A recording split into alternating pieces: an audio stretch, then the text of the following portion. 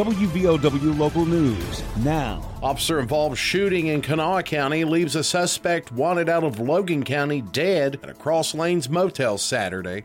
I'm Aaron Stone. Kanawha County Sheriff's Department says they tried to resolve a standoff in Cross Lanes peacefully this past weekend, but police were forced to take action when the suspect opened fire. Kanawha County Sheriff Mike Rutherford tells Metro News police received a tip on a man wanted out of Logan County for drug violations and skipping out on home confinement. According to the tip, the 43-year-old Brian Edward Spencer of Sissonville was in a room at a roadway inn in Cross Lanes and probably armed. Deputies quietly evacuated the other rooms in the vicinity and attempted to lure Spencer out with a phone call at the front desk. But Sheriff Rutherford says Spencer didn't take the bait. Came out, got in his vehicle, and took off. Our deputies tried to stop him. When they did, he pulled out a handgun and started firing at them, and they in turn returned fire.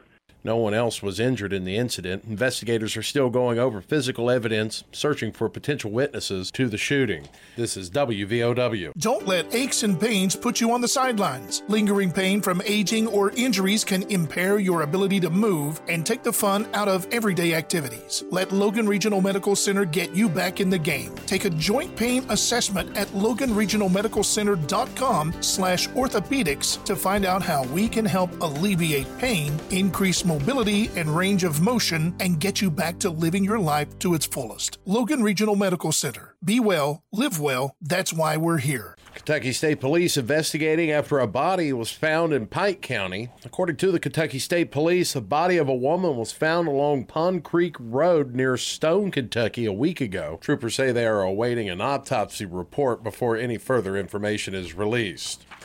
West Virginia's Friends with Paws program expanded further on Tuesday with a therapy dog at a Chapmanville school. First Lady Kathy Justice introduced the yellow Labrador named Malfoy to the students at Chapmanville Intermediate School Tuesday. Malfoy is the 14th therapy dog to be placed in a school as part of the Friends with Paws initiative. These service animals allow students to have a healthy outlet to express their emotions, feel comfort. Therapy dogs are intentionally placed in schools within counties that are disproportionately affected by issues such as poverty, substance abuse. The goal is to eventually have at least one dog in every county. And coming up in the next hour, Game 2, Cincinnati Reds in Cleveland to take on the Guardians tonight. Reds defeated the Guardians last night. Final score, 11 Reds, the Guardians 7. Cincinnati is currently a game and a half back, still in wild card contention. Our coverage on WVOW begins at 5:40. Get local news on demand at WVOWradio.com. This is WVOW.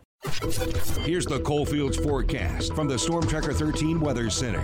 I'm Storm Tracker 13 Chief Meteorologist Spencer Adkins. You know, it's going to be a little stormy later on today. We're talking about toward the end of the traditional 9 to 5 work day, and first half of the evening some storms, and then those will go away. The high 78, the low 59. For Thursday, 73 to 75, couple of scattered rain showers around. Then we're drying out. We'll be around 78 Friday.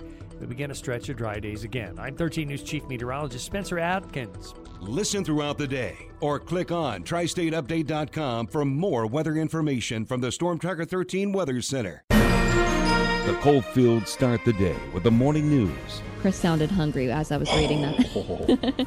I could go for some buckwheat pancakes for sure. Sausage. The best place I've found, my favorite place to go to get them, is the Fire Hall in Kingwood.